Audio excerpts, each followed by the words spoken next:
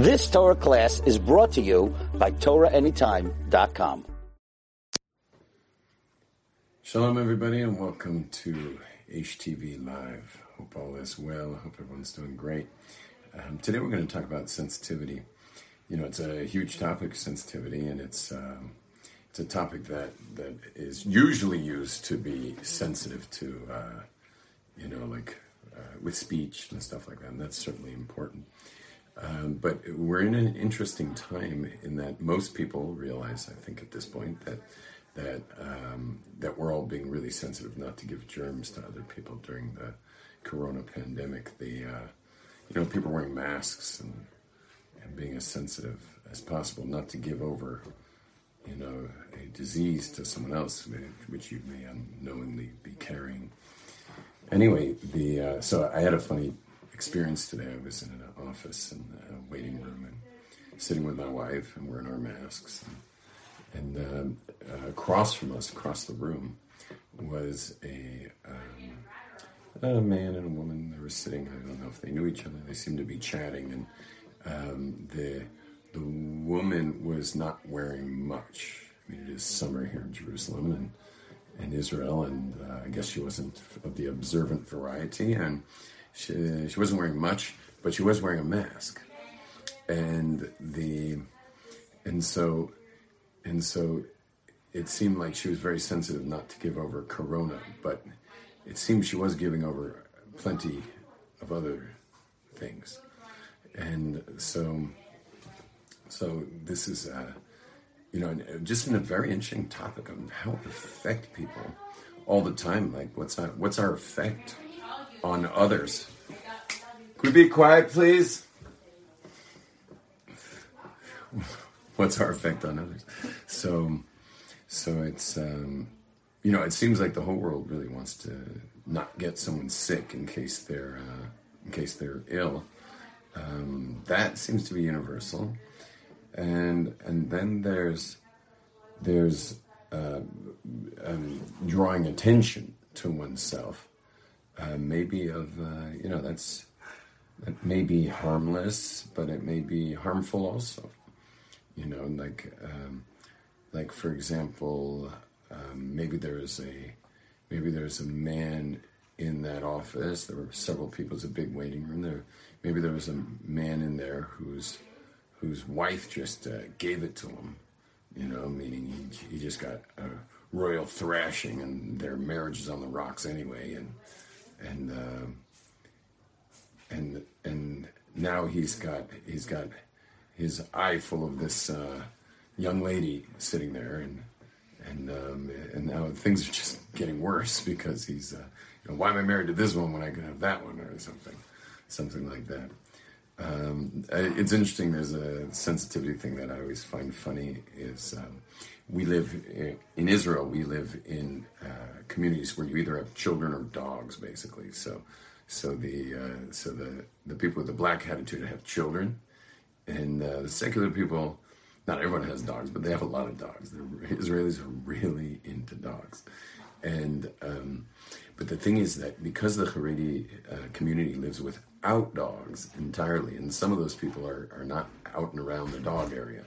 Like our neighborhood, I live in the center of Nachlaot, so we all live together here. So we have 6 courtyards of black hatitude, and we have, and then the other, there's probably 30 courtyards are mixed, which means every secular family probably has a dog, and the observant ones don't, but they're not black hat usually anyway, the observant ones. But all of us, including all the black hatitude people in these 6 courtyards, they're cool with dogs. Dogs do not scare my neighbors. But in the many Haredi neighborhoods where there are no dogs, and the family's now in a park, or they're walking by here, there, or anywhere, or they're the street's the worst because they're kind of cornered, and someone's walking by with their German Shepherd, who senses their fear and may even bark. So in Hebrew, the way the dog owner they always say these words: "Ze lo oseh klum." Ze lo oseh klum. Okay, they always say that. Ze lo oseh klum. So here you have this family who are walking along rather peacefully, and all of a sudden they're just frozen in fright. and the kids are cowering under the parents' legs, and the parents are parents are more freaked out than the kids. I mean, everyone's just terribly frightened, and of course they all get this message, "Zelo seklum," from the dog owner. So I've said to many dog owners, when the dog's going nuts, sometimes the dog's like really aggressive, and on a chain, but aggressive. And I said, "Zelo klum, that's nothing." That's Zelo klum means it won't do anything. And it's like, it is doing things. Okay, it's scaring the living daylights out of these people. That's what it's doing. That's something. Okay, that's something. Thank you very much. It won't do nothing. What does that mean? It's not going to bite off one of those kids' legs or like jump onto the arm of the father protecting them? Like, what do you mean it doesn't do nothing? Yeah, it's doing a lot, that dog. It's having a major impact on these people's lives. And I get the same thing when I'm mountain biking. They're not chained. All the people walking their dogs out in the mountains. They park nearby and go for a beautiful walk in the forest with their dog. But it's a pleasure for them because they finally take the poor thing off its leash. And I personally think at least big dogs don't belong in the city. I think it's cruel. I think it's cruelty to animals to put them in. They shouldn't be indoors at all. Like, give them a farm or something to be on. Otherwise, don't coop them up. I always feel this way when I'm walking around Manhattan and seeing the professional dog walkers, because someone needed a partner, someone needed a friend, and they were single at age 45. What do? You get a dog. Problem is, you're a workaholic. You never see the dog, so someone's got to walk it, otherwise you're gonna have a mess in your house. And so these dog walkers walk with 5, 6, 7, 10 dogs. I've seen some massive amounts of dogs with dog walkers. It's an actual profession in Manhattan. You could be a professional dog walker. Anyway. And dogs are interesting. They're the most faithful of all, and so often people will choose dogs over people because people are a little treacherous. That's the fun of relationships with people, is they're like they could say no, they could stop calling you, they could not return your calls, they could just say to hell with you, and the fact that they don't is so exciting that we call that love, is they still keep me around, wow. Whereas dogs, dogs you can not feed it, you can abuse it, and then not feed it and abuse it and drop it like 30 miles away, and it will make its way back to your door. It's faithful to a fault. That's why it's called a kelev. Kelev is kalev, like a heart. It's the pure, faithful man's best friend. And I happen to love dogs, by the way. And golden retrievers are my favorite. But as I said, I won't put big dogs in the city, so I'll probably never have one. Anyway, but sensitivity. How can we all be sensitive? How can we be sensitive enough? And what I'm talking about ultimately is that what might be normal for us, like walking a dog or dressed without a lot of clothing, might be completely normal for us, or maybe even normal for a society, a community, whatever. They may be very insensitive to another person, and so we really got to be, ultimately, sensitive to the people in our environment, to the people around us, and maybe all the more so with people in our immediate families, that we're sensitive to them. I think that it's pretty clear to all of us, the people who are closest to us, like the people we live with, our immediate family. I think we all know more or less what are the soft spots, what are the nerves not to stand on, and yet we do anyway. We use those sensitive spots, those trigger points. We use those against them sometimes, and it's really not fair. And so we got to be sensitive outside the house, but maybe all the more so we have to be sensitive inside the house. I want to talk about sensitivities in general when it comes to attention. what happens, human beings have either they're at peace with themselves and they don't need attention, or they're not at peace with themselves and attention will somehow come to, take care of the problem. And there's a lot of forms of attention. There's a lot of different kinds of attention. There's attention from one's abilities, like successes. That generally, success draws a lot of attention. There's attention, physical facets of one's body can draw attention. A car draws attention. Clothing draws attention. A lack of clothing draws attention. And then there's other talents, artistic, singing, whatever. All of these different things draw attention. And what attention does is it promises to augment our otherwise diminished sense of self. So human beings, by nature, have a diminished sense of self. They see themselves as lacking in many ways, and so attention promises to somehow make better one's sense of self, and but of course it's so short-lived. It only works while you're getting the attention, and the second the attention is gone, you're back to zero. You basically have none of the attention you got really lasts, and that's why so many rock stars will choke on their own vomit 4 a.m. in a hotel room to be found a day later by their manager saying and everyone's like, what happened? It was the night of his or her biggest concert. Everyone loved him or her. That love's not attention. You understand? And so it wasn't really love that they were getting. It was attention. And attention ultimately is the counterfeit of love, and a very cheap counterfeit at that. So what we find is people get attention, but oftentimes when you're going for attention, you have to suck it out of somebody else. It's a usury type of thing. Before I knew what in the world was going on with me inside, I would say I was teaching for Aish and playing concerts for Aish Torah for a good 7 years, where I was unconscious to my need for attention and my diminished sense of self. I just wasn't conscious of that, and I was a rabbi. And so the way I like to say it is, during those 7 years, I didn't give one class, and I didn't give one concert. I took a class, and I took a concert. Meaning I was going to take the attention of these people, and take the attention of these people who came to whatever concert I was playing. And I was like a vampire. I'm going to, suck the attention out of you.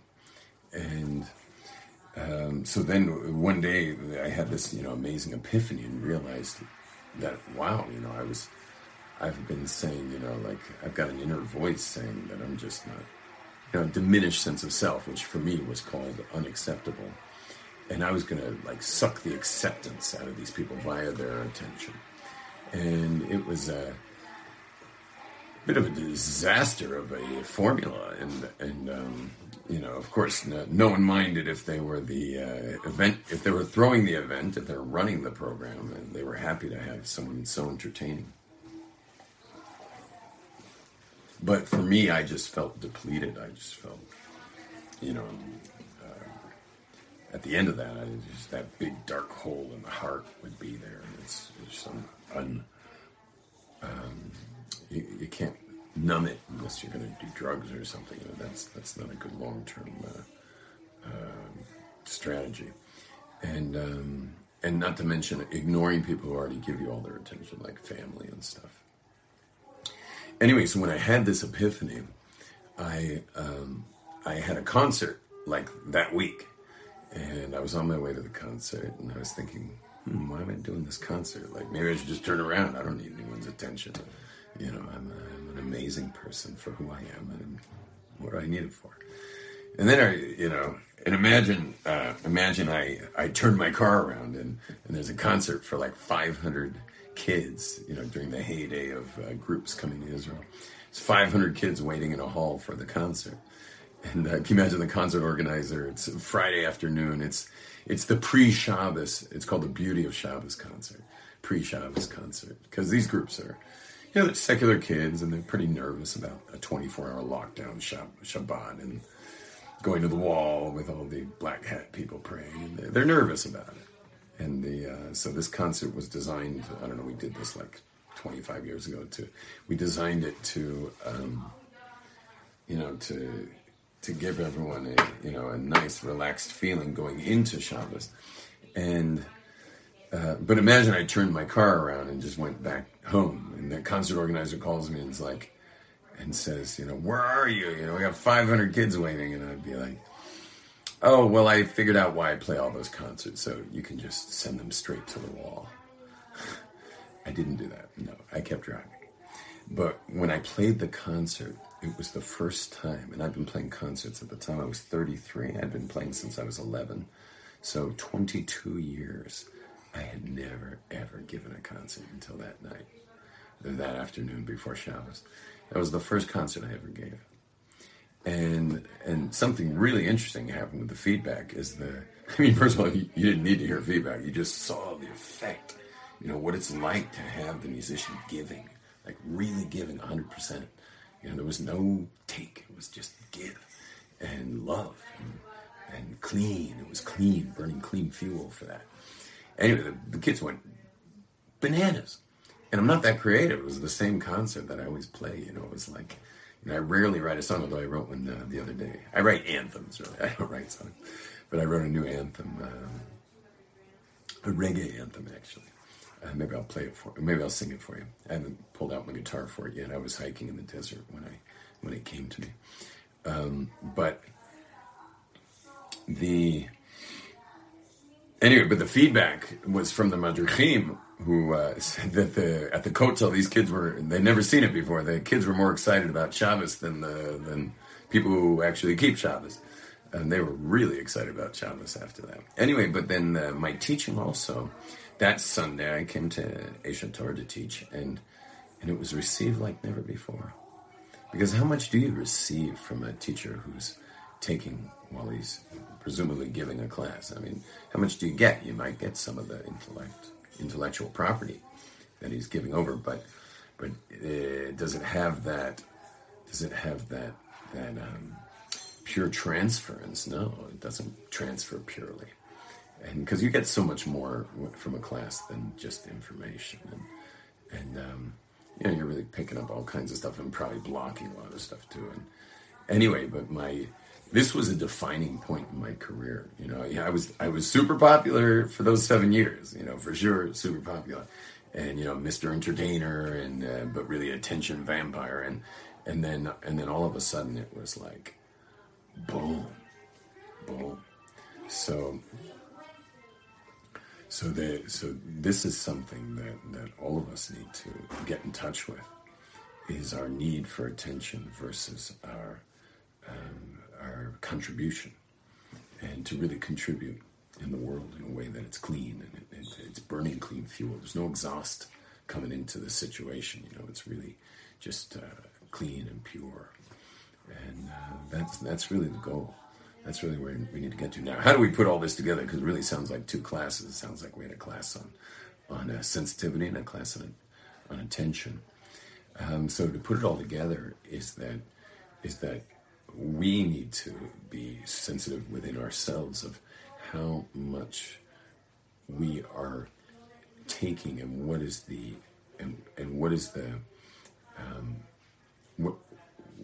real price people pay for our attention. What do people pay for that? And if it has to do with modesty of dress, how much are other people's marriages taking from that? Anything we're doing, like I mentioned, walking a dog or cranking our music or whatever it is. But what's the price we pay? Or maybe they're a social butterfly, but there were probably a few people who went home feeling like they never got to, say something at that event. So So it's something that if we build ourselves, we don't need it. We don't need it. In my community, people dress very, very modestly, but it also kind of forces them to, you have to be someone within. How about the men? I mean, we all wear the same exact outfit. We're dressed exactly the same. We're all with beards, we're all with payas. We all look the same, that's why our taluses our prayer shawls have barcode on them. We all look exactly the same, but in a way it forces you, just like a woman dressed modestly, it forces you to go within.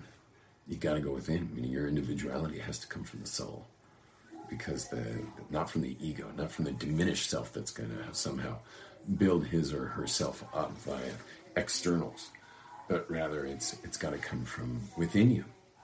This has to be inner built. And when it's inner built, so then you're at the soul. And once you're at the soul, it doesn't need to be augmented by anything, really. It's just pure soul. Now, last thing I want to say is that the beautification of women can be for attention, but it is natural. It is natural. So we were just learning recently in the Talmud in Maseches Shabbos about, it's the subject of carrying, which seems to be so far the entire theme of the book of Shabbos is carrying in a public property, which is probably of the most ignored Shabbos laws for people who try to keep some things.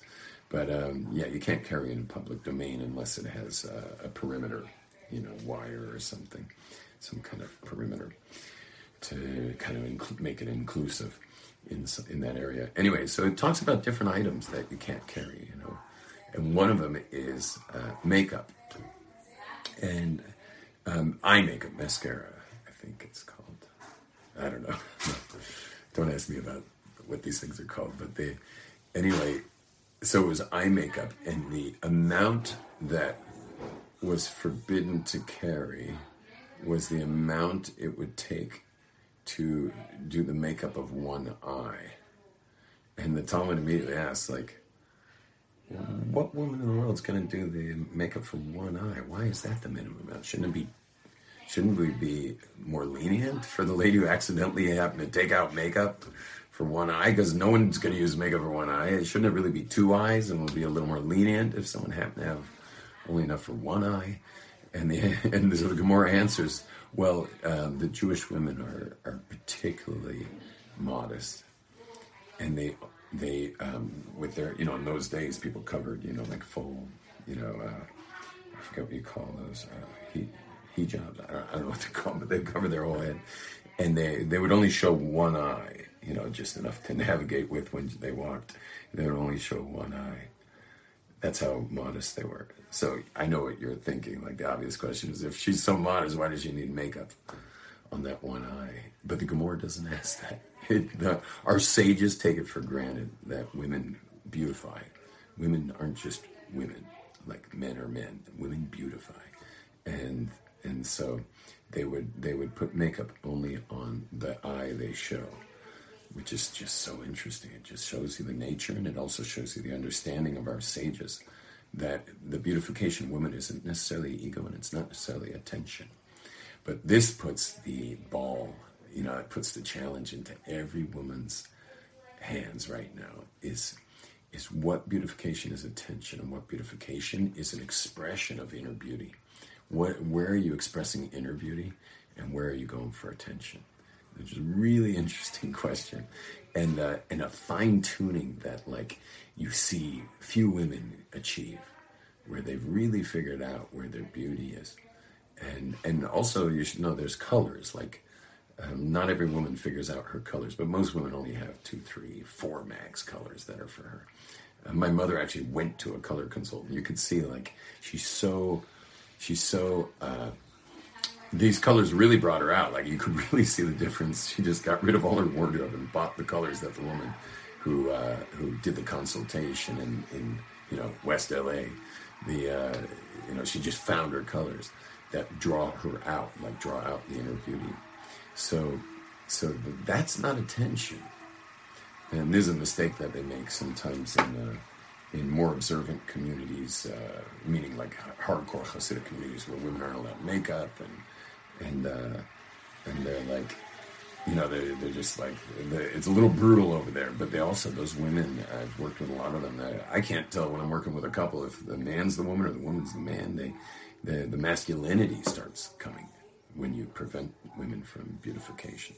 So it's clearly a natural and real thing, women's beautification. But again, that balance that you're seeking is nothing to do with attention and nothing to do with that diminished sense of self called the ego, but rather it's the dressing and adorning yourself based on your true essence and having that somehow shine through in the way in your accoutrements. So anyway, blessings to everyone, good health, and thanks for joining me. Please follow, share, subscribe, click on all those things, and thanks to all these amazing media outlets that are bringing Torah to the world. You can go on my website, Yom Tov Glazer sorry, my website's RabbiYomTov.com. Go on to RabbiYomTov.com and can become a member and help support the work I'm doing, or join a program I'm doing. Also, I've this coming week men's seminars on Zoom. Really, really powerful. Something definitely worth doing. It'll be from 3 to 5 p.m. Eastern time next week for men, probably women the following week. Just had an amazing group of women this week. We finished tonight. And the Possible You seminar has gone virtual. And it's just been really special. So join me. Okay, blessings everyone. All the best.